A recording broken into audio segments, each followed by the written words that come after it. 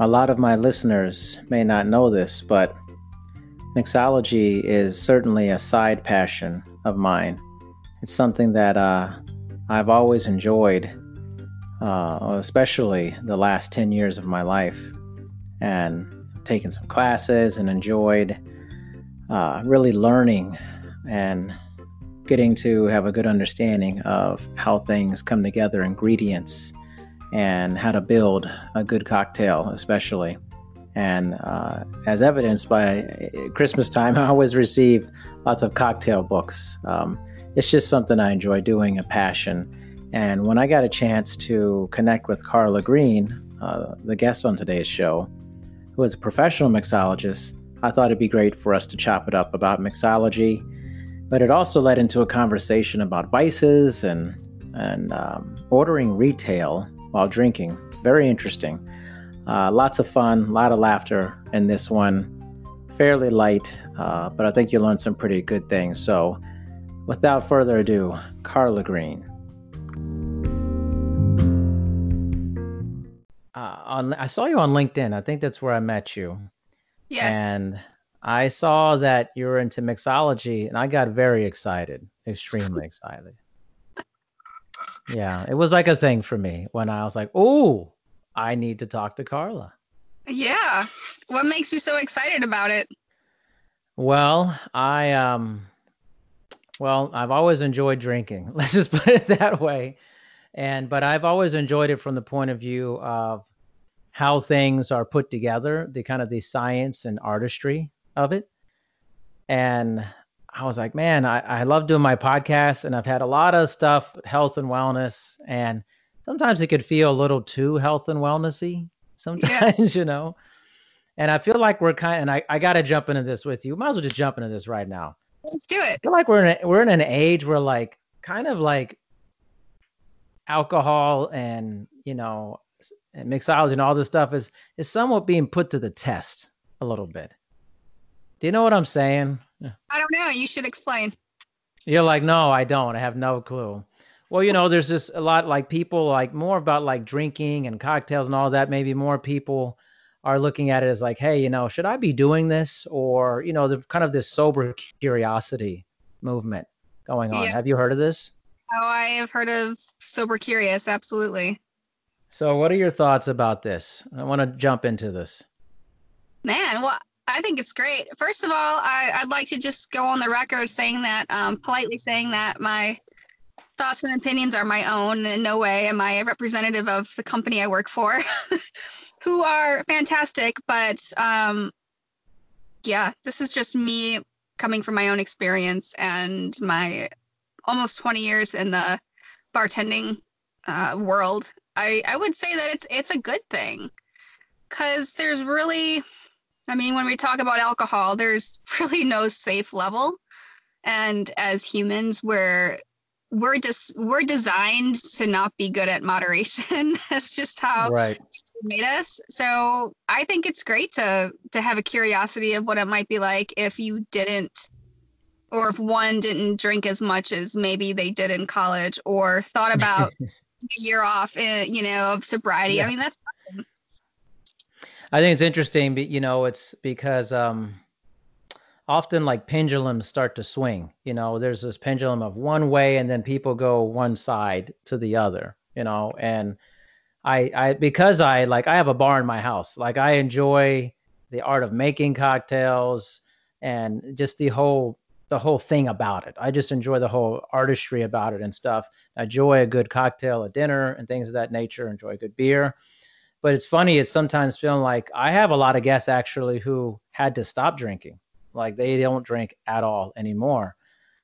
And I'm hearing that more and more, and it kind of, to what you're saying, the lack of moderation is difficult for people. Absolutely. And it's socially acceptable to drink. If you look at some of the standards from around the world, you've got, I think, Britain saying that, or the UK saying that, two drinks per person, whether or not you're male or female, is acceptable. And then you've got, I think, Australia that's much more modest in that approach. And then you have to determine, well, what's a drink? And they, of course, say a beer, a glass of wine, or an ounce and a half of hard spirit, but some of the cocktails, you're talking 3 or 4 ounces in one drink. That would be Right. your drink. It's so easy to say yes to another one. So the ounce could rack up pretty quickly. So how do you, I, so have you seen this like in your work, in bartending and what you're doing now, like that more people maybe being more conservative in their consumption of alcohol? Yeah, I think so. The space in which I work doesn't really encourage excessive drinking anyway. So I work Yeah. at a bar, so it's a little bit of a different demographic there. I always make sure to put mocktails on my menu and to make them as fancy as maybe a regular cocktail of mine might be, because it gives a sense of inclusion. And I don't necessarily like the word mocktail because the word Yeah. mock is in there. I prefer zero proof, but whatever word you use, it's the same thing. It's just respecting boundaries, and that's a huge thing. And I'm not surprised because you have the come up of the weed industry now. So it's all about your high preference, I suppose. I can tell you, like my podcasts, and I'm not saying anything I haven't said on previous podcasts, or I'm very open. Like for me, I never had like that heavy drinking phase in college. I never had that. I was a collegiate athlete, and although a lot of collegiate athletes drink, just wasn't my thing. My heavy drinking phase was like in my early 30s more. And then I have progressively drank less over the years. And I will speak to this, and it is because of weed. Definitely. Most definitely. I blame weed on it, man. As soon as it became legal, and I'm in Washington, a state that's been legal for a long time recreationally. So I often do both. But I have I could have maybe 1 to 2 drinks, and the other is like an edible, or could be some flour, and that's it for me. And I pretty much feel amazing the whole time when I'm doing it. So I'm kind of like a lot of people. My friends are the same way. We started out with heavy alcohol consumption, and we've backed off quite a bit throughout the years. Yeah, I would agree. For myself, I stayed away from a lot of stuff in my 20s. I was focused on the competitive world of figure, and I Yeah. stayed very stringent on my diet and hardly ever drank. And when I did, it was probably a bender or something. Like, Yeah. Yeah. something, I don't know. You come up with excuses for yourself. Sure. But you're absolutely correct in that for me as well. In my early 30s, I stopped competing, and I ended up moving into a position in more of a 9 to 5, or 9 to 7, or however you want to look at it, kind of role. And I would go home and I would pour myself a bourbon or a glass of wine, and I wasn't getting fancy, just drinking with my dogs. But you start noticing that that's just a habit that you all of a sudden are finding yourself in every night. And then you have to have the self-awareness to pump the brakes and be like, maybe I should explore other drinking options that don't contain alcohol. Because the hangover is a lot harder to recover from than it was when I remember in my 20s in college. So what's your relationship now with alcohol, essentially, as you're working with it, and you're working with bourbon? I want to talk about the bourbon because I'm a big bourbon fan, just so you know. That was another thing. I was like, oh, I love bourbon. I was like, so where are you at currently? The question was, where my values or what you're currently, like, you're working in the alcohol-based industry, and how does that affect your personal usage of it? I don't, that's really hard because there are weeks when I don't drink anything, and then there are weeks when I have one every night. So it's inconsistent at best, but I feel like in my role as for what I do for my company, I'm definitely put out there, in the media as far as being an expert in mixology. And for example, when I bartended in Wisconsin, which is my home state, like, it's encouraged heavily by your patrons to drink with them. Whereas like here, you really wouldn't want to do that. And especially in my role, Right. I drink with my guests at my bar. And I'm constantly tasting the cocktails I make. It's called a straw test. I think most people know what that is, but Yeah. basically Yeah. just checking for acidity and balance and things like that. So believe it or not, 58 of those straw tests equal an ounce and a half of fluid. I did it. I discovered that one day on some downtime. So hey, even if it's a slow, steady stream of something, those are calories and they add up. And on really busy days, you're getting like 3 ounces of or 2 ounces maybe of alcohol just by tasting the drinks over time. So that's technically over my limit as a woman with my age and height and weight. So what do you do? What do you I do? don't drink tonight, I guess. It's Right, unfortunate. right. I think we have such an interesting, we're just in an interesting time. And that's why I was like, really like, man, I got to talk to her about this. Cause I've heard so many people who have struggled tremendously with their relationship with alcohol. And, but then it's kind of like you have these two factions where some people that just, it's a zero sum game. And then some people who have like they don't have that overwhelming drive to like it's kind of like a country song where they say, oh, I have one, I have 13, type of thing.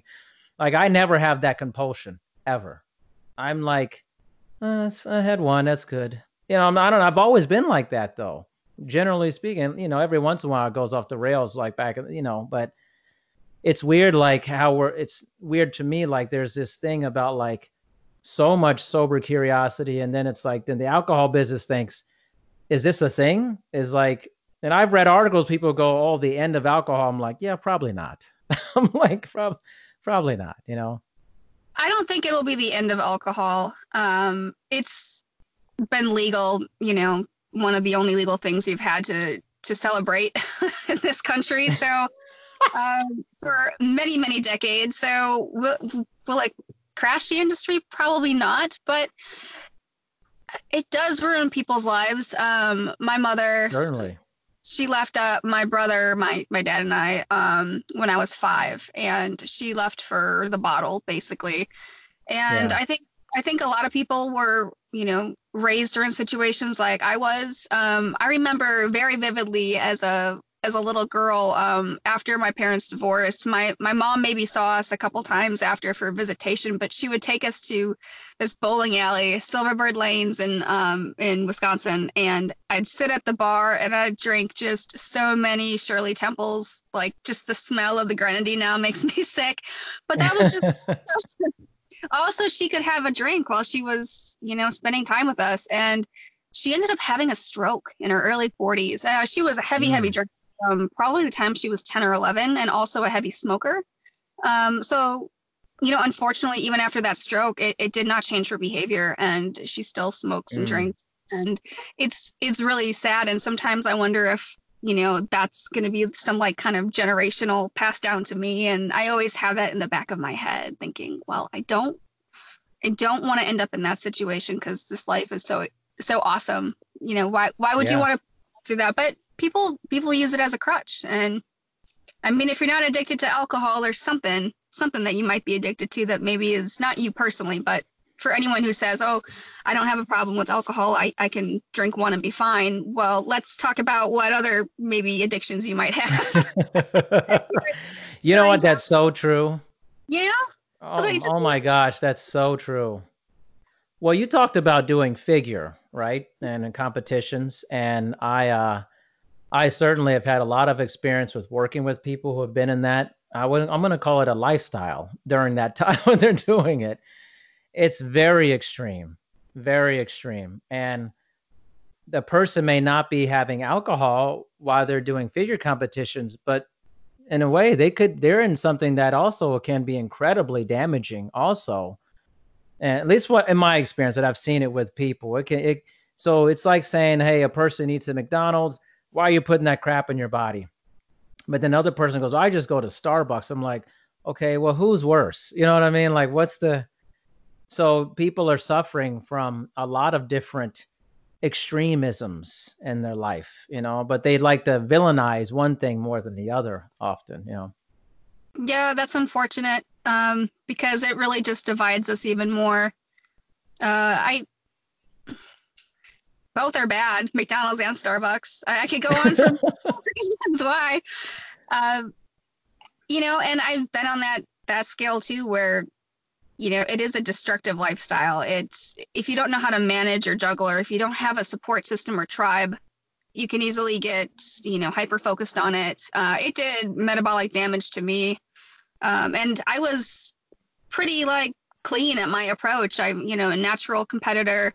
Again, not to discredit anyone who supplements in any way, but for me, that was part of the challenge, was to see how I could get my body without, using enhanced methods. And that was taxing. You spend like 7 or 8 years in a just below or just above starvation state.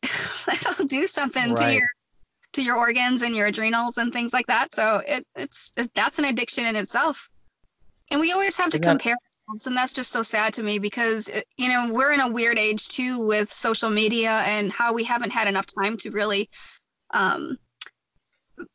research it or see it grow and develop. And like, everyone's trying to outdo each other. Like, it's not a race. Life is not a race. It's tough to, I think, navigate, and sometimes alcohol buffers that. It's just interesting, right? I mean, there are so many vices out there, and I certainly have seen how alcohol's vice has destroyed people before.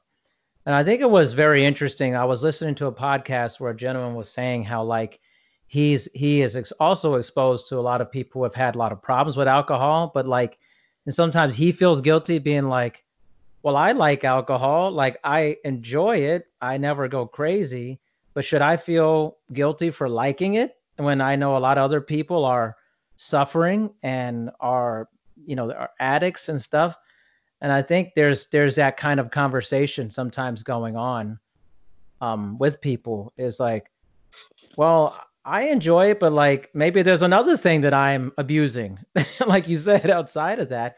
And it's even, I'm in the exercise business. I was seeing that you have, experienced exercise business, the whole thing. And exercise is one thing that is totally an addiction for some people, like crazy levels. Absolutely. It's their alcohol. It's their alcohol. Yeah, I agree. I've said dozens of times that exercise has been my Prozac, many of times. Honestly, bodybuilding saved my life for a lot of reasons, and I give it credit, even though I no longer compete. I've dabbled in the idea of maybe stepping on stage again, maybe with a natural organization.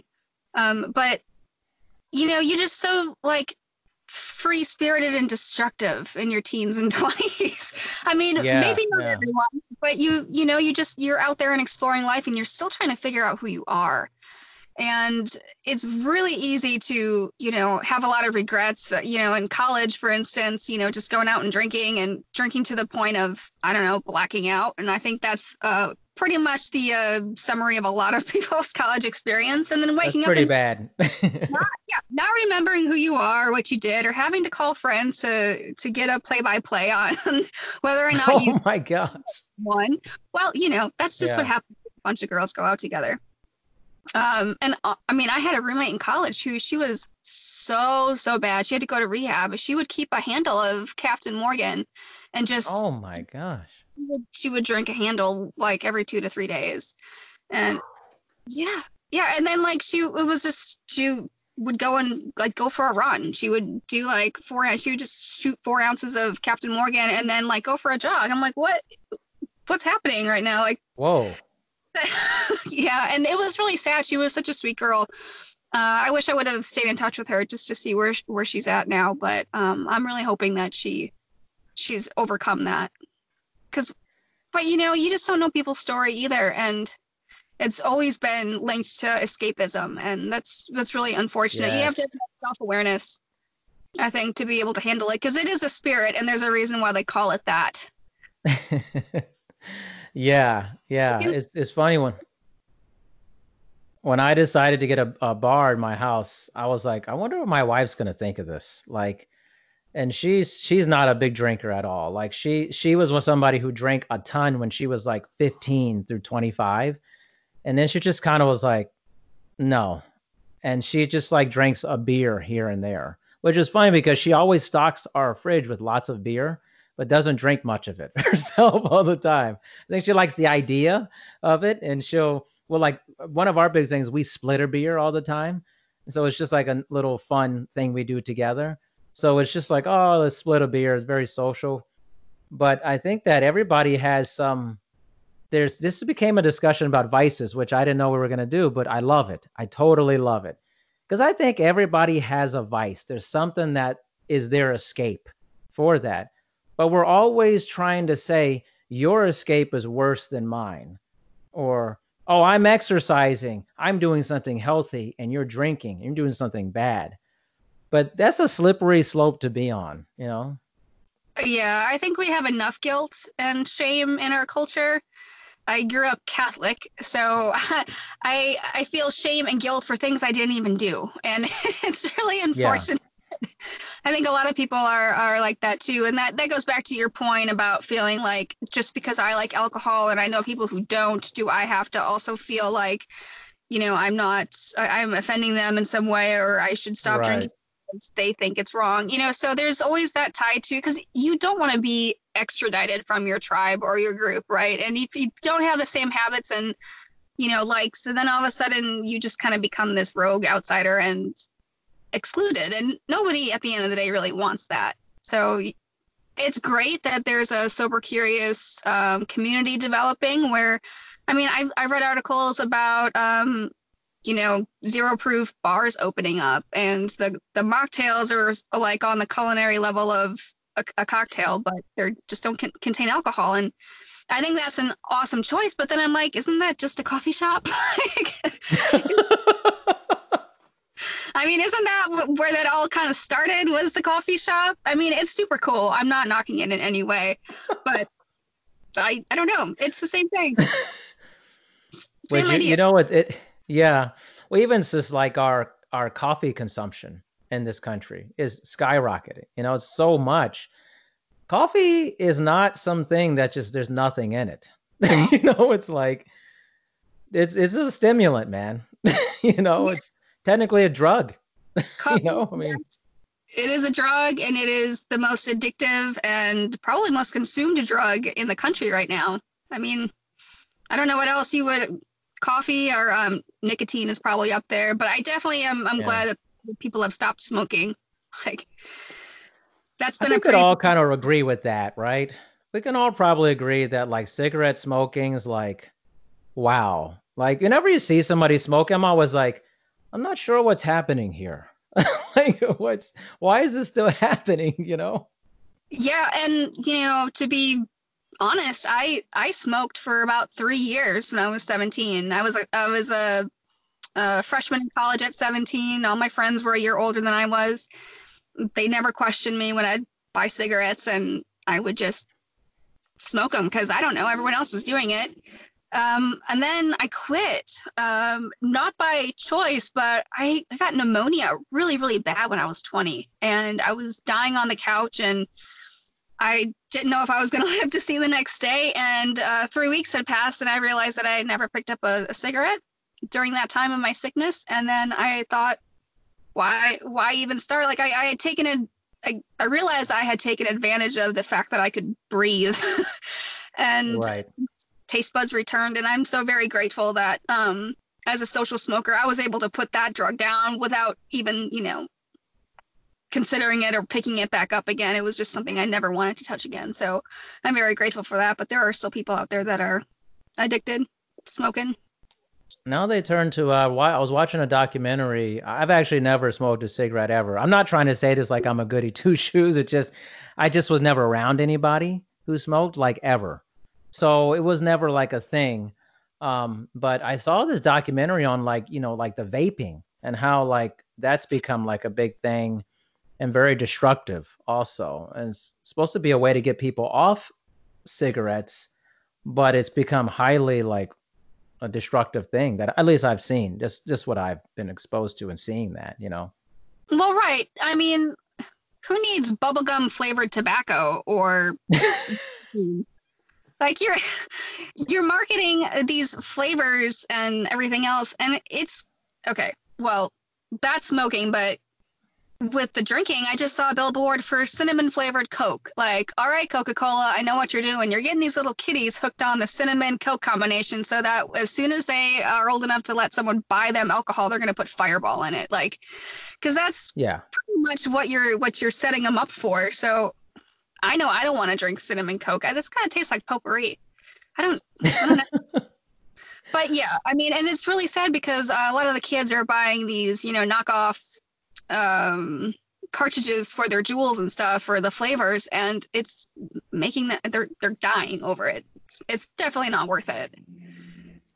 Well, that's what I'm saying. Like, there's just like the vices are everywhere, and escapism is a great word that you said, Carla. That I think if a person really looks at themselves, everybody is using something to escape something on some level. You had a hard day of work, kids are going crazy, dealing with, a variety of stressful things.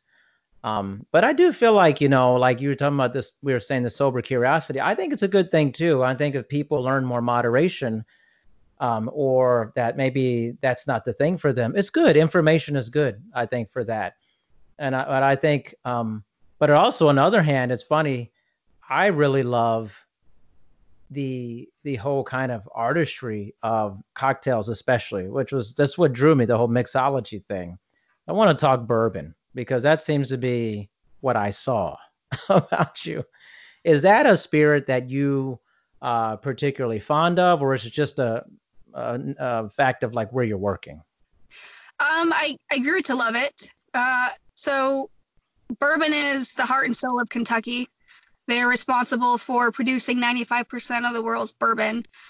And when I moved to the Louisville area in 2016, I didn't know much about whiskey in general. Yeah. I am the kind of person where I'll educate, I'll research things if I'm really interested in it. So I ended up working at some really nice restaurants and establishments in the city where I got a crash course in whiskey education because that's what makes the city flourish. It's, a huge draw for tourism. And I ended up where I did by hard work and persistence. And I focus mostly, I would say 90% of my work is focused solely on the whiskey portfolio. And I've had the luxury of tasting some phenomenal, very rare whiskeys in some of the educational seminars I've attended and also in some of the accounts I've worked. And you start to get a palate for it. It does take practice, which makes you sound like a raging alcoholic. Like this bourbon flight, it's a lot. But yeah, I've definitely grown to like it, and I enjoy it. And I actually go back to our products a lot because I just like the balance of the bourbons that my company produces. But I'm an equal opportunist, so I will try any bourbon that's in front of me and be the Same judge. Here. What's your favorite? Well, speaking of cinnamon, are you a fan of like cinnamon whiskeys, bourbons, that the different kind of adding in those extra textures with it? Well, if I could get by the way, is that bourbon in there? That better not be bourbon in that thing you have. It's a combination of bourbon and coffee, actually. No. Ooh. Yeah, uppers and downers. Let's go. I'm sitting outside the gym right now too, so no, it's water, and you should drink 100 ounces a day, and then you can have your bourbon. Yes. We're just trying to talk about this in a responsible way. Okay. Exactly.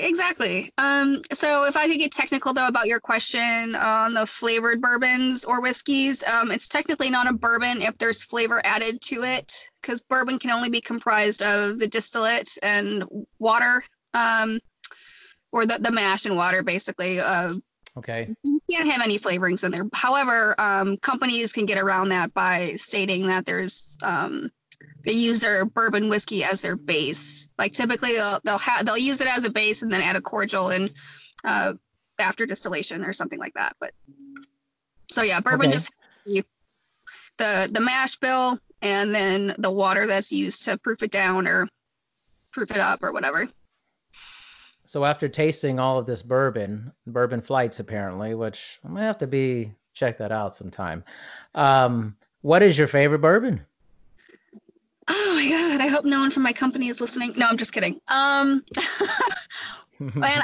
I've got a few of them. I would say for the value, my favorite bourbon is probably Evan Williams Single Barrel.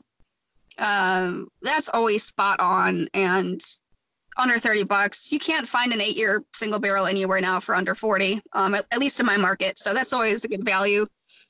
I also really like Old Forester's 1910. That's a double-barreled release. That's relatively new to the market. I tend to like fuller-bodied, a little smokier, a little bit more robust. I also like Woodford's Double Oaked. So, I would say those are in my top 3.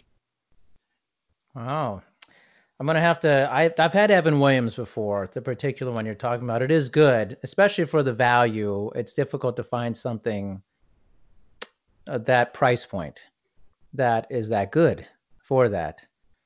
I can't remember if this is actually bourbon or not, but like Basil Hayden's. Do you like that? It's been a while since I have visited Basil. You visited? Don't tell my husband we had a date night once. Yeah, if I can remember, I just felt like Basil was a little bit lighter bodied on the palate. So for me, Yeah, that's true. not something I would like gravitate towards, but you could always beef it up by making an old fashioned with it or something to that effect. So when we're talking about making cocktails, speaking of drink like that, an old fashioned, more of a prohibition era cocktail, what's your favorite cocktail to make with bourbon? I get asked that question all the time, and the only thing I can answer is my favorite cocktail is the one I haven't come up with yet. I am a purist at heart. I like to taste the flavors as they are in the liquid, whether it's bourbon or coffee or something to that effect. So, yeah, I don't drink cocktails, which is Oh. weird for being a mixologist. Wait, you just blew my mind there. Wait a minute. You don't drink cocktails, but you make cocktails. Okay.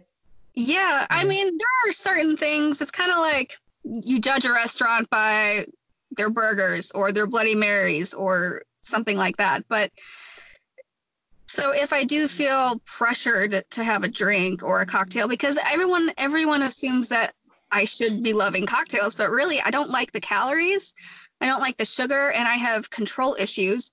So if I don't have a working relationship with the person that's behind the bar making the drinks, I struggle being like, can I trust you with this right now? I don't know Yeah. if I can, but I usually I'll try a Hemingway or maybe a margarita or maybe an egg white cocktail of some sort, just Hmm. because I like to watch technique too. So sometimes I might not even like the drink, but I like to see the person make it, and then maybe I can pick up a couple extra tips. Not via cash, but by what they're doing. Thanks for clarifying that. Okay. You're not wrong. I'm not trying to hustle someone else's tips. You know what I'm saying? Right, right. So speaking of technique, what are some common mistakes maybe the home bartender makes, or maybe a rookie bartender makes in terms of technique? Um, the build is really important. I always say put your least expensive ingredients first, because if you mess something up, it's a lot easier to swallow, dumping down lemon juice and simple syrup than it is an ounce and a half of really good spirit. So I would always Right. say, build it that way. Um, shakes are important.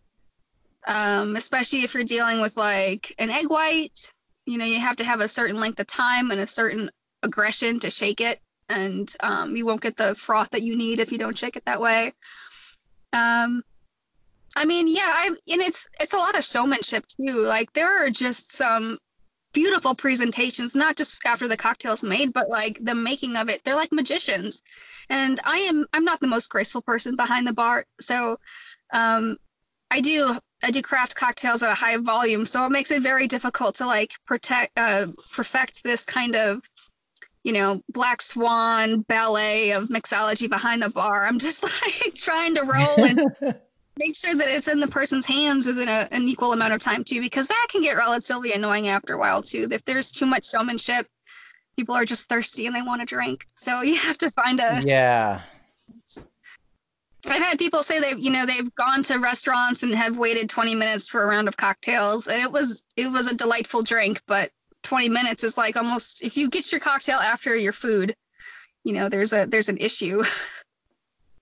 Yeah, I would think so. I've been I lived in Las Vegas for a long time. And when I first lived there, there wasn't a whole bunch in the cocktail scene, but then it like really exploded. And there were some really, what I'd call some really fancy high end cocktail bars where, it's just cocktails, no food, nothing. I mean, it was all about like, it would take 10 minutes to get your drink, and like, it wouldn't even be busy.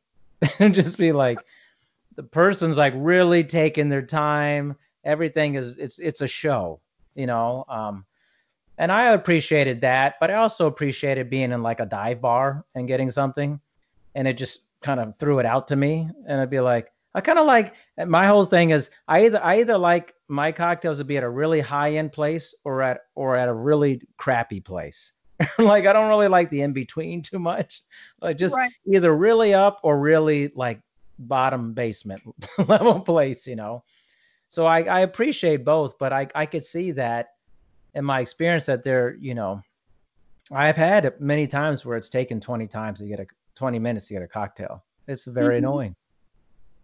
Yeah, it can be. I think a lot of people forget to, now that we are kind of nestled in the comfort of expecting craft cocktails, because that has become the norm now, is that expectation of craft and creativity, no matter where you go. Uh, it's real. I mean, I just feel like we're in that spot now where we should have a little bit more um, understanding of what it takes as a craft mixologist. It will take more time. You've got someone much more dedicated to your experience of drinking it. One Yeah, of the best things about my bar is that it's very transparent and it's out in the open and just limited seating. So whenever I'm making a cocktail for someone, they see it made right in front of them, and it blows their mind. Because if you go into a restaurant, you might sit at a table and you might order this drink based off the menu, based on flavors you think sound really interesting, and then it just comes out to you, and there's no communication between the bartender and this patron, and they'll drink it, but then seeing it being made is like a whole nother level of appreciation. It I also agree. educates too. And like once you get to a certain point as a mixologist, which that's the title of my role, and I feel that it's a little stuffy. It sounds a little snooty to me because I'm just a bartender at the end of the day. But for people, it's an art form now, and it's like sharing their art. And when I come home and someone really appreciated that during my shift, it makes my career choice a lot more you know manageable, because sometimes you have people who are just like, I want my drink now, and you just ordered a Ramos Fizz. Like that's going to take 20 minutes. Like you have to have a little bit of I guess grace and understanding when you go into places like that, because they're very labor intensive. And you could work at a whiskey and beer dive bar, a beer and a shot, and it's $4 or $3, and they put a 5 down, and you're making $2, a $2 tip on that. Where you're making a $10 to $20 cocktail, and you might get $1 because they waited a little bit, longer for their drink, or they didn't see you make it, so they don't have that additional layer of appreciation. And it's beautiful to be behind a bar and work in that.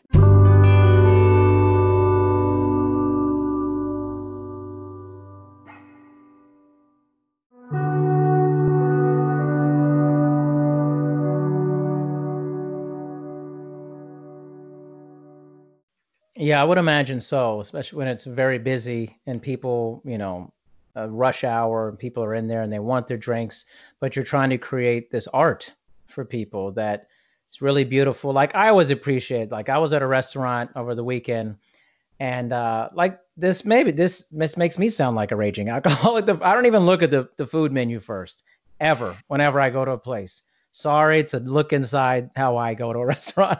I look at the cocktail menu first, always. One, it fascinates me because I'm like, well, how creative is this? What are the different ingredients? I saw a cocktail, it was called a Tipperary. I'm sure different names for all these things.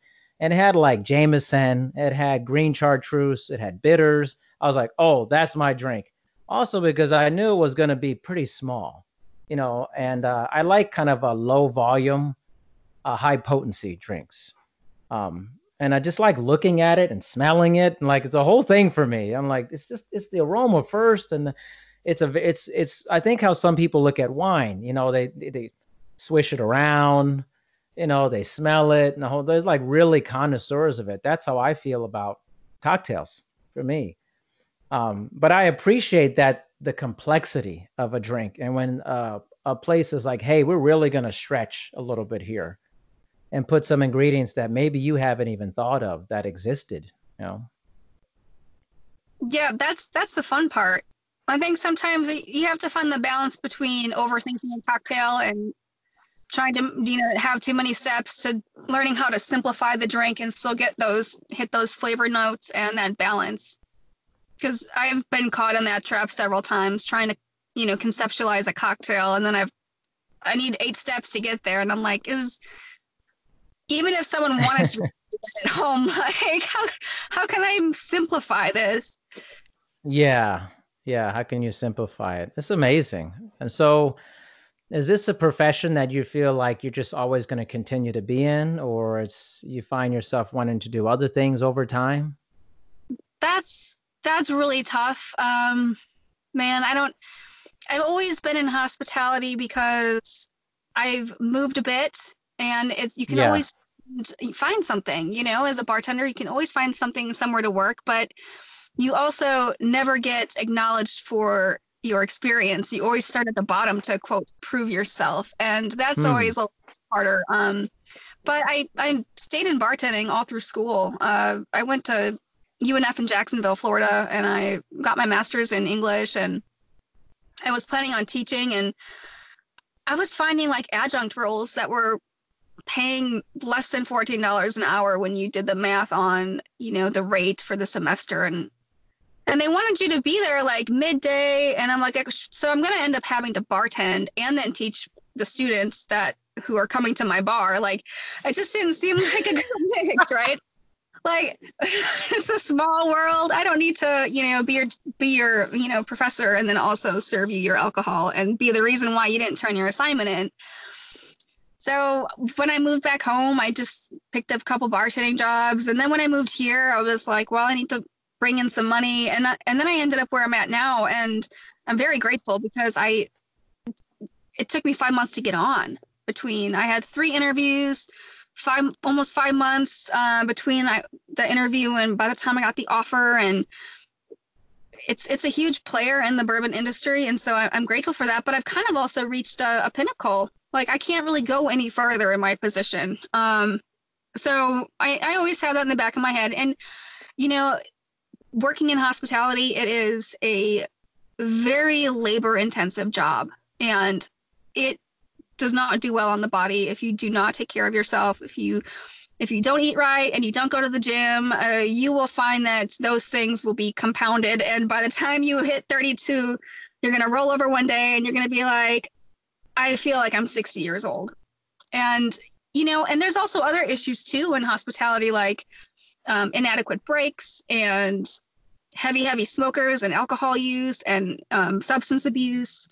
So, but thankfully, there are some organizations out there now that are trying to create, communities around that, like Ben's Friends, which was created not too long ago. And I don't know the backstory completely, so I hope no one, please correct me if someone hears this podcast, they give me details, because I just read it and I can't think of the exact words, but someone in the hospitality industry committed suicide, and a lot of his friends and coworkers rallied around because he seemed fine the day before he did it. And so then now there's this group called Ben's Friends, and they have chapters in different cities where if you're thinking about becoming sober curious or want, a community to support you, it's there in a non-judgmental way. And it's a deviation from like the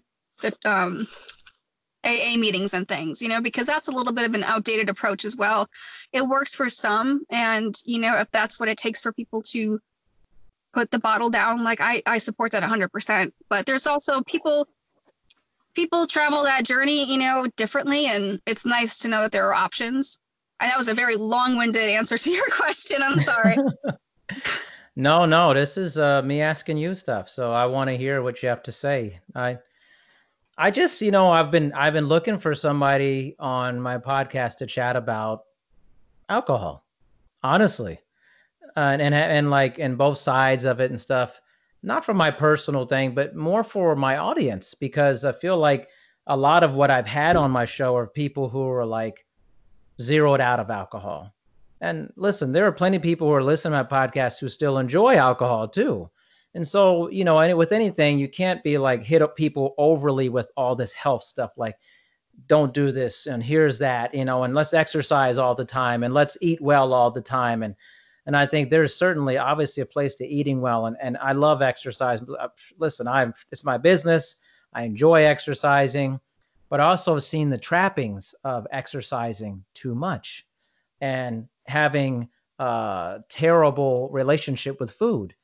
And people have that also with alcohol. But then there's also people in populations that are enjoying alcohol.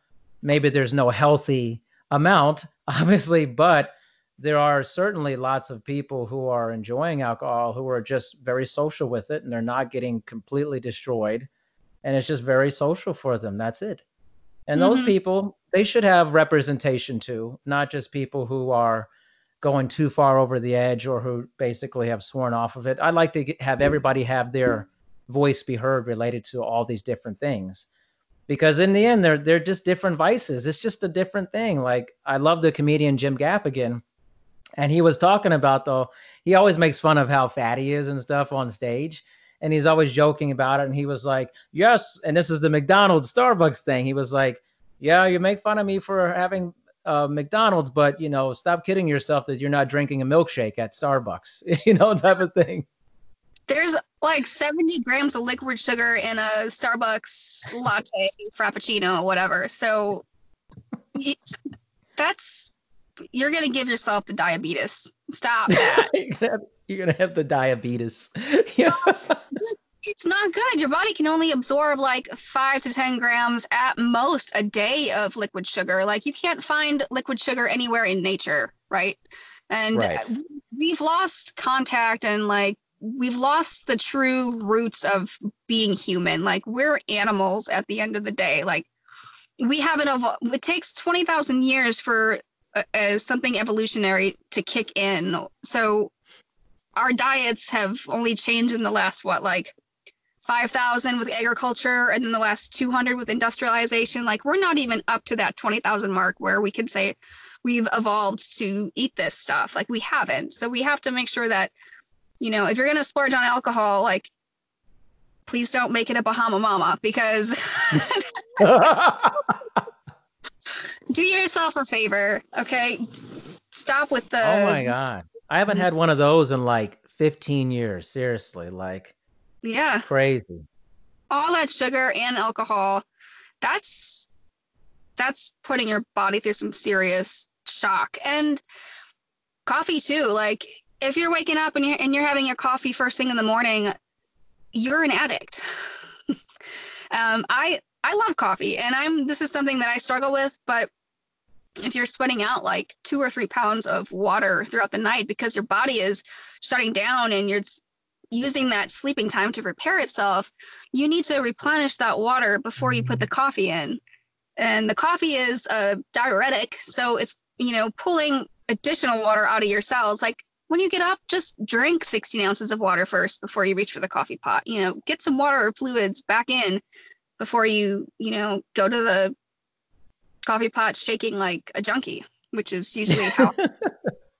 And it's bad. If you can stop coffee and caffeine for like a month and just like detox yourself from it, That's awesome. And that's just another step of someone being able to say, I have control over my choices. Because when you feel like you don't have control over them, whether it's coffee or McDonald's or alcohol, like it's all the same thing. You're using that beverage or that food to, I don't know, replace feelings or escape. So don't do that.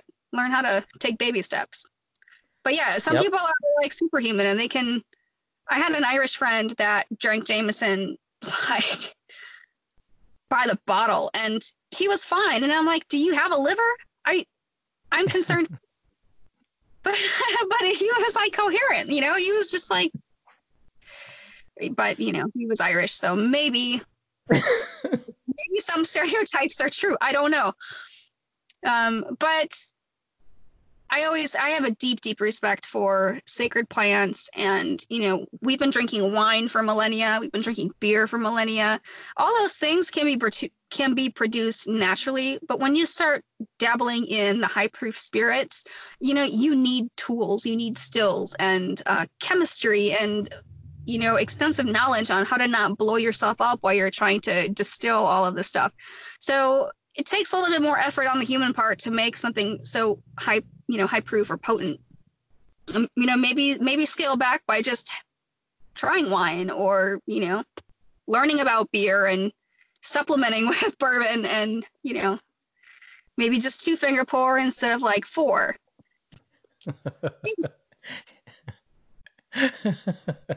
It's all funny. I mean, it's just funny to me. I don't know. It's I've had so many times thinking about these things you're talking about. I think as I've gotten older, you know, I'm 41 now, and I've thought to myself, I'm like, you know, there's just so much out there, you know, for a person. Whether it's alcohol, it's coffee, it's exercise, it's food. There's all these things. It's just all these vices, you know, and people are truly trying to figure out how to be in control and not have their feelings. I think you just have to you got to be in your feelings. You got to really be open and honest about how you're feeling, whether it's bad, whether it's good, the whole thing. Be open to who you are as a person. You have a range of emotions. It's part of who you are as a person. You're not going to be happy all the time. You're not going to be sad all the time. There's going to be a lot of different things going on. Life is hard. Life is fun. But I do think that, you know, the big part of our culture is definitely our vices and which ones we choose to demonize and which ones we choose to raise up as good vices for that. And it's getting kind of messy for me right now because I'm like, okay, well, you know, what's a good vice? I don't know. Like people will say that exercise is a great vice. I'm like, yeah, to a point. It's a great vice. I'm like, or, you know, just people say healthy eating, but then there's a term orthorexia, which is an obsession with healthy eating. Then people get to a point where that destroys their life too for that. So what's good? What's bad? It's getting a little messy. Now it's like, hey, weed. Now we're all everybody's a weed, you know, and now is the psychedelics, which I've done myself. I love mushrooms. I don't care. I just say the stuff, man. I've done mushrooms. I've detailed my experience on my podcast. It's one of the episodes for sure. And it was incredible type of thing. I don't know. Was that bad? Is it good? Or edibles bad? Is weed? You know, it feels very murky to me. If somebody says, this is bad for you, that's bad for you, that's good for you, I don't know. It seems very, now there are things that will definitely, what's the redeeming quality of like crack cocaine? I don't think anybody's found it. I don't think, you know, heroin, I don't think anybody's found the redeeming quality of that. But, you know, I think it's just a weird time. We're trying to figure out who we are and how we live with these different vices that we have, you know? Yeah, I mean, I think we should be more accepting of people who have them, because if you look at some other, Finland or Sweden was another, they had a horrible epidemic with heroin and, you know, other illicit street drugs. And instead of demonizing and criminalizing these people who clearly had abuse issues, they legalized it and they provided the drugs for them. And believe it or not, a very, very high percentage of these people ended up becoming responsible adults, were able to get themselves into homes, not like halfway houses or rehabs, but like they Yeah. were able to get off the street and afford their own apartments. And, did they keep going to the clinics to get their needles? Yes, but they had to do it there in front of, the nurses, and they became functional members of society, even though they had this addiction. So I don't necessarily think that vices should be crippling, or, I feel like if you're in the right scenario, if you're with your tribe and it's a feast day, I think every day is a feast day for a lot of Americans because we're surrounded by so much surplus. But in relation to like holidays, or once a month, go and splurge. Don't worry about how much you're drinking. Let loose. Don't worry about the calories in the cake. Just do your thing. Be with your friends and be with your tribe. But for the rest of the month, like, there is a bit of, discipline and self-control. And there's actually a lot of freedom and discipline too. If you learn discipline, you learn that you're no longer bound by your thoughts and your cravings, because you understand that you have the power to decide, where I think a lot of people forget that they're in charge of their own life.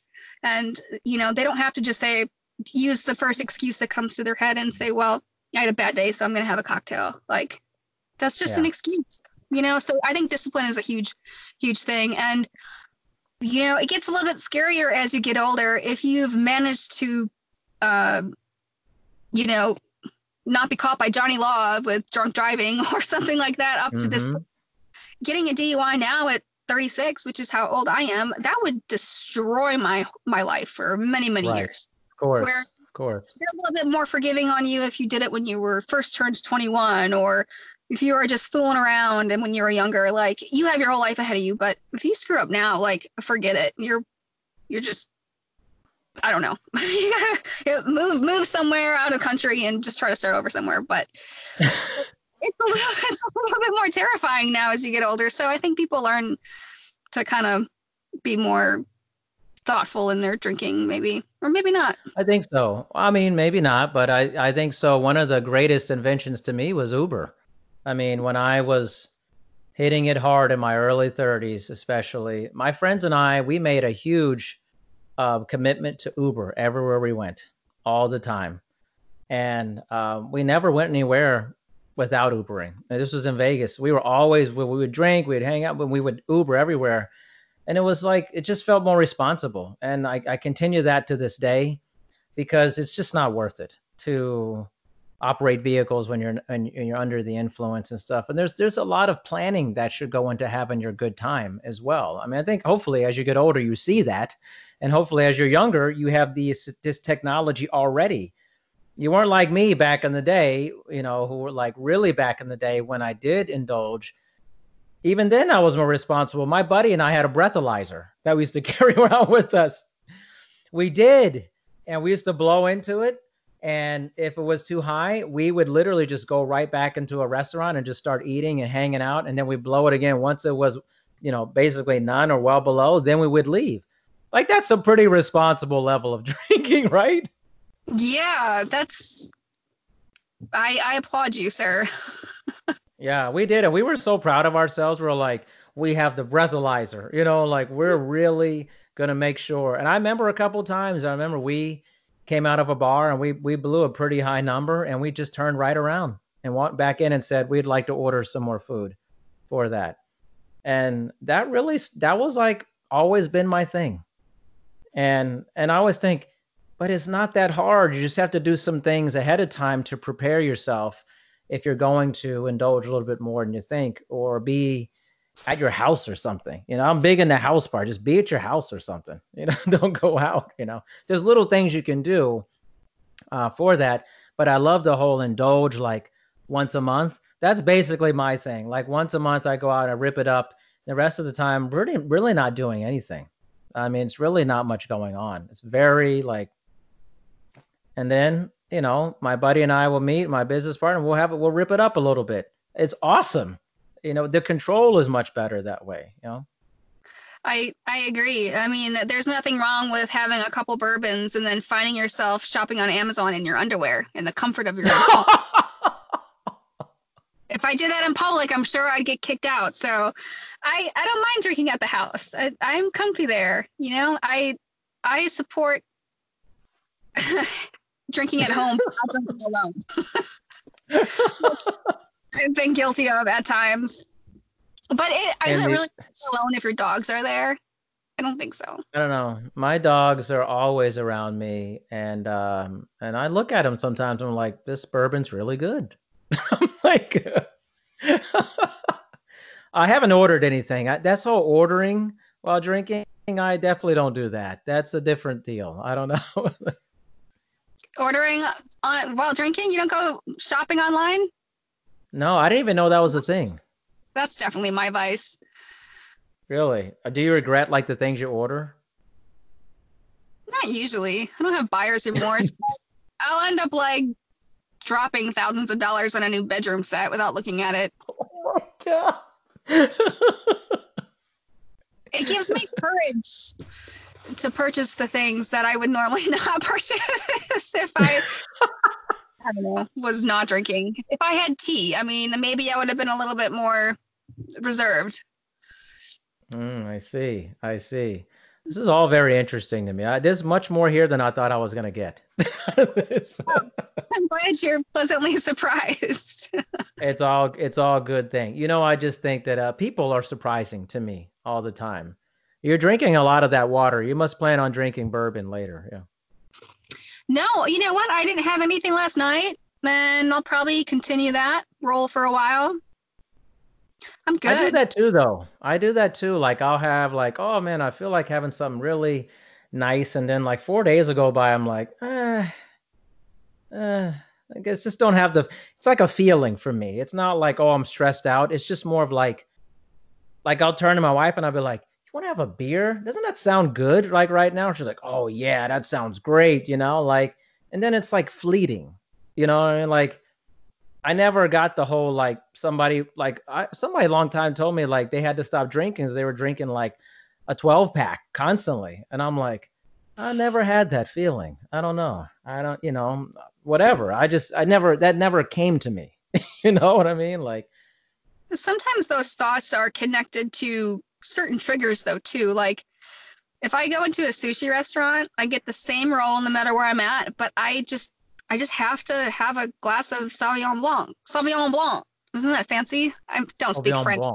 Sauvignon Blanc. I don't know how to say it, but I had to have a glass of like dry white wine, and I just really enjoy that. But like as soon as I walk in to a steakhouse or Japanese sushi hibachi grill or something, I'm like, oh, I can't have my sushi roll without my wine.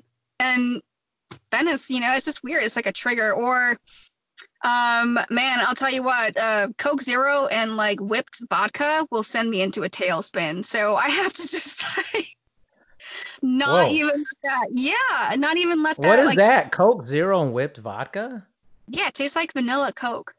And okay. Yeah, I try not to drink any diet sodas anymore too, because it's just, the aspartame and all that stuff. But that's like my fallback. If I'm at a concert or something, I have to go on my fallback like security cocktail, because anything else is just highly suspect. I don't know, but I can drink those things like water, and then I am much more inebriated than I had planned, and I don't like feeling that way. No. That's why I do. That's why I turn to weed more often. Honestly, throughout the years, my friends and I, we were in my early 30s. I was drinking a lot of booze, and then we would always like, it's a weird group of guys. We would always be like, how do you feel after this? And like, we check it in, and we were like, feel terrible, And so once weed started coming out, we were like, do a little bit of weed and drink, and you'd feel like you'd had more to drink than you actually had. And so you just felt like you wanted to be done much earlier in the night. And that just kind of became our thing, like maybe like a 10 milligram edible, 1 to 2 drinks, and then, playing some games, talking a bunch of trash, and then in bed by 9:30 at night. And so we switched from like later drinking to happy hour drinking. And I would, if you do like drinking and you enjoy imbibing, I would highly recommend happy hour. Doesn't matter if people think you're not cool. Just drink earlier in the day and then be done and get a good night's sleep as much as you can. Obviously, with that, you'll feel 20 times better. You'll feel like, I don't know, I actually feel great in the morning all the time. So, Yeah, I would say, if you want to not have the effects of alcohol affect your sleeping, then like stop drinking at 7 or at the latest 8. If you're going to bed, and that's if you're drinking on the reserved side. If you go to bed at 10 o'clock at night, you still might have some of that processing out of your system, and you need deep sleep to restore and function the next day. So there are days when I don't get that sleep, and then I wake up the next day and it's like it doesn't hit me until I've already been awake for 2 hours, and I was like, oh, I don't like the way it feels. I really wish that the state of Indiana, which is where I reside, and also Kentucky, would get on board the medicinal marijuana, or even recreational. But I don't see that happening in the foreseeable future, especially with the heavy tobacco lobbyists and alcohol industries in Kentucky. I don't think that they're going to be legalizing it anytime soon, but they do have, I think Kentucky has 6 hemp farms that are being observed by the federal government. So who knows where that's going to go. But I mean, it's a domino effect. We've got all the good water and the good soil. Right? We would make some pretty dank weed. We'd grow some pretty awesome. I bet you would. And I tell you, the states, I went from one weed state to the next, Nevada to Washington. And you wouldn't believe how crowded these places are all the time. I mean, they're constantly busy, the dispensaries. And it's just interesting. Like we stopped criminalizing it. Once we started making it legal, I feel like then you know where it's actually coming from. When you go into a dispensary and you know actually where that weed is coming from and the strength of it. The worst thing about weed is when it's illegal and people are getting it on the street and who knows what it's laced with and all that stuff. I think that's the worst part about it.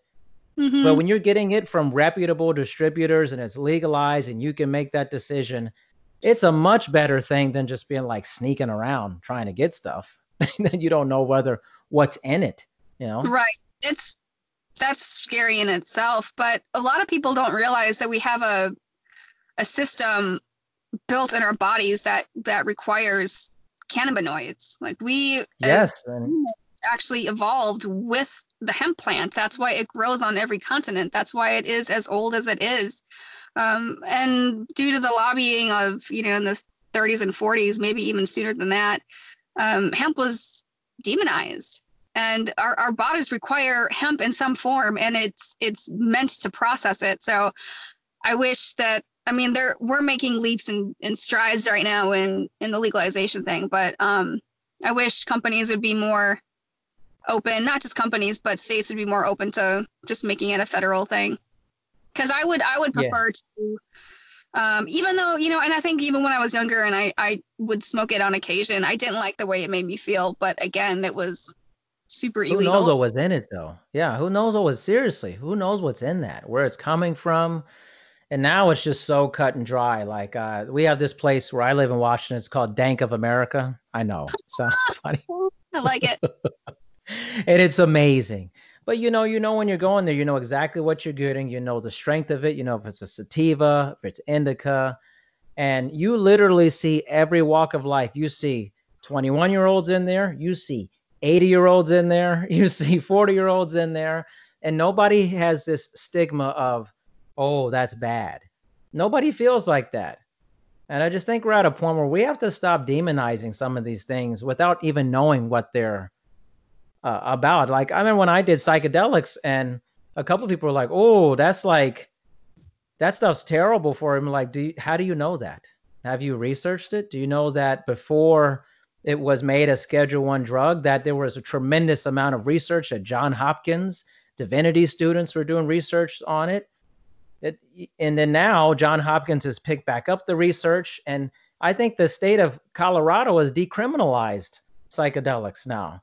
It is at least decriminal, it's just a matter of time. It's information and stuff. And so I even actually think alcohol is one of the worst things for you to be doing at all those things. But I do think it kind of barrels around that. I still enjoy it on a very moderate level, 95% of the time. Then 5% of the time, I'm not going to sit up here and lie and talk that I don't go crazy sometimes with my friends, because I do, because you do too, with whatever that is you're doing, whatever, you know what I mean? Like, nobody's perfect. We're flawed. And you maybe not be doing anything on one end, but you're doing something somewhere else, probably on something else. So I think Yeah. it's kind of a discussion on what are we doing? You know, what are the different vices, and what's good, what's bad? I don't know all the way, you know. I I think it's all relative to everyone's own perspective. There's an interesting piece of legislation. It was the first law that was ever passed regarding our Food and Drug Administration, and it was, or I shouldn't say Food and Drug because that didn't exist then, but it was our first Consumer Protection Act, and it was in 1897, and it was called the Bottled in Bond Act. And I don't know if you've heard of bottled in bond spirits. No. But basically, the government required distillers to bottle their juice because they were rectifying it. So basically, instead of it's like where the term gut rot came from. Basically, it was like people were trying to give the illusion of a more aged whiskey, so they would put something in like beet extract or worse, like turpentine, and no one knew what it was. So it's the same thing today that we're facing as far as illegal drugs, and whether or not our weed is laced. Wouldn't you rather have the government come in and regulate that, and you'd be able to know where your source is, the purification of it? So when we look back at that first consumer law, we're thinking, okay, clearly we cared about alcohol before we ever cared about anything else that we put in, to our systems.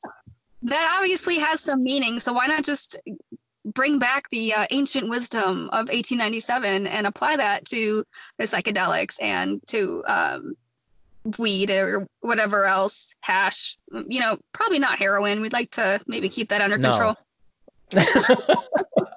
No. Yeah.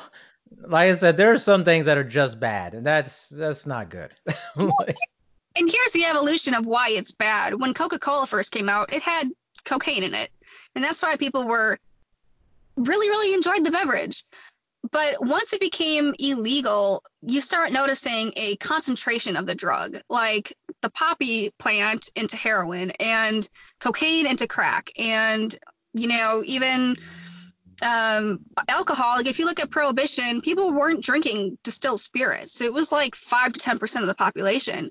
Most people were still drinking beer and wine. But if you're going to outlaw alcohol, it's going to be a lot harder to get it on the streets by mass quantities that you would need with beer or wine. Let's concentrate it, make it high proof, hide it in our cars or whatever in one barrel instead of 10. And it's a lot easier and it gets the job done. So you have to think about how people's minds work. Like, let's try to make the most concentrated form so you get the most bang for your buck. And it makes sense. That's probably not the only reason out there, but it definitely played a part. Wow. Well, it was very well said, by the way. Very well said. Thank you. Yeah, no, I think it's actually amazing. I think, it's just good to have this conversation. I think I've been looking for this conversation to talk to somebody who's in the mixology business or the alcohol business, and, the feelings about sober curiosity. And I think we both agree. I think it's a good thing. I honestly think it's a really good thing. I think people are overdoing it, like super excessively. Like, okay, it's not necessary to be so excessive with it, with alcohol. So I think that's good, but I think there's also just a lot of hypocrisy in one thing versus the other. And we're trying to pit these coffee. Oh, I'm a coffee drinker, I don't drink alcohol. Dude, you're both doing drugs. Like, like you're both you're both junkies for something. It's like, let's not have this hypocrisy. Let's be safe.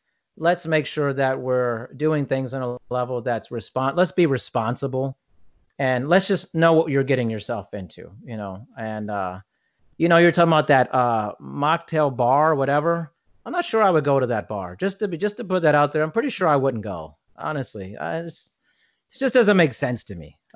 Like, it's, yeah, I mean, it just becomes like a smoothie or, something juiced. Yeah. And there's also, I know that we're running on time. I don't know how much time you have tonight, but there's also a point too, like when I make the drinks, I always try to reach for fresh. I make all my own syrups. I reach for pure juice, things like that. But I'm really anti healthy cocktail that I've seen a lot. Like people have been, it has turmeric or cinnamon, which helps with lowering your blood sugar. And like, no, dude, you still have alcohol in there. Like, no matter what fancy tonic you're creating, you're still putting a toxin in there. So, and stop putting CBD in cocktails, because those two are opposite ends of the spectrum. Like, just stop with the health claims too, because you have to be honest with yourself. Your beautifully handcrafted cocktail is not going to cure malaria. Well, it might if it has like tonic in there, but just saying, like it's not gonna cure the flu. It's alcohol. It depresses the system. So that's always a little bit hard for me to swallow, but I do like the approach of making things as fresh and organic as I can. Yeah, no, I actually I'm pretty in line with that. I think, I think it's good that people are being more thoughtful and saying, hey, we're trying to make it more healthily based, but in the end, it still has booze in it, and so you just got to call it what it is. I mean, if you want to have turmeric and you want to have all these other things in it, it's probably best to just have no alcohol with it and just have like a smoothie or have like a Joe juice or something, like I think it's just, you got to make a decision. Like if you're going into a bar, you're like, hey, I know what I'm getting myself into. I know I'm going to have alcohol. That's just what it's going to be. They can say it's skinny or something like that, or less calories than that. I'm just going in because I like the taste. I want to enjoy it. I'm going to be a little more relaxed. I'm not an idiot about it. I just know what I'm getting myself into. I'm not denying it. Totally a fair admission there. And I just wonder sometimes, like when you look at the drugs that we do have and how we've manipulated them to create these delightful brews and elixirs, like, was that really what they were intended for? We can talk about moderation, but when you look at all of the drugs that people get excessively addicted to, were their original intents to be addictive? I mean, no, they were there for medicinal purposes. They were used by shamans to create a medicinal kind of ritual to heal. Even the psychedelics, those were definitely delivered to certain people at certain times. There was a lot of ceremony around it, and I guess now the ceremony is, twofers at TGIF, but it's totally taken out of context now. And moderation is a hard concept for me to wrap my head around sometimes, because I have to think about its origin and what the intents were. And some days it was feast day where you could just, have complete debauchery and, sleep with 10 people. Like, that's okay. But it's just a little harder. I'm dying right now. It's just, what I started thinking about? You're talking about feast day. I can't get this out of my mind of the drinking and ordering something off Amazon in your underwear. I can't get like that. I don't know. I don't get the retail thing of it. I just don't get it. Well, it's easier to do that than like put wine in a coffee tumbler and shop at TJ Maxx. That's a little bit more of an aggressive approach. You probably shouldn't take that approach. People can smell the wine coming out of your coffee tumbler. like what's the move? Is it like you're drinking and then like your laptop's open or something, or do you use your phone? Like what's the move to ordering? Like, how do I seduce my laptop after I've had a couple? Yeah, what do you do? Like, you're like open up. You're like, oh baby, I'm about to order a bedspread. As long as it has matching shams, man, I'm in. You know what I'm going to do? Next time you text me next time you're drinking, and I'm going to send like an Amazon link to like some sort of like, thread count bedspread or something. Oh, box spring. I'm gonna send you a box spring. Yeah, that Egyptian cotton can be pretty sassy. So hey, those things excite me. No, I mean, like I did a lot of Christmas shopping that way. I bought my husband a demon kettlebell. Like you get lost in the scroll hole when you're drinking. The scroll hole? Yeah, I'm like 23 minutes in deep, and I end up on this like I don't know website that had customized skull kettlebells. I'm like, I would have never found this if I was sober. Wow, that's incredible. Yeah, that's actually incredible. I have had a couple podcasts where I've had where like we've been drinking during the podcast. It's actually a lot of fun, honestly. I mean, I've done it like twice. In like 70 plus episodes, I've done it a couple times. It's just funny. I'm like cracking the bottles, like, whoosh, and you hear it, and I'm just like, we're chatting. It's actually pretty fun doing it, Yeah, well, maybe you should do a Bourbon Flight podcast. Will you do it with me? Let's do it. Let's just independently get the same bottle, and we'll lay it out, and we can talk about the taste notes. I like that. That is on. Okay. But it's a flight. Do we have to get different bourbons or just the same bourbon? You said it's a flight. So do you get different bourbons or just one?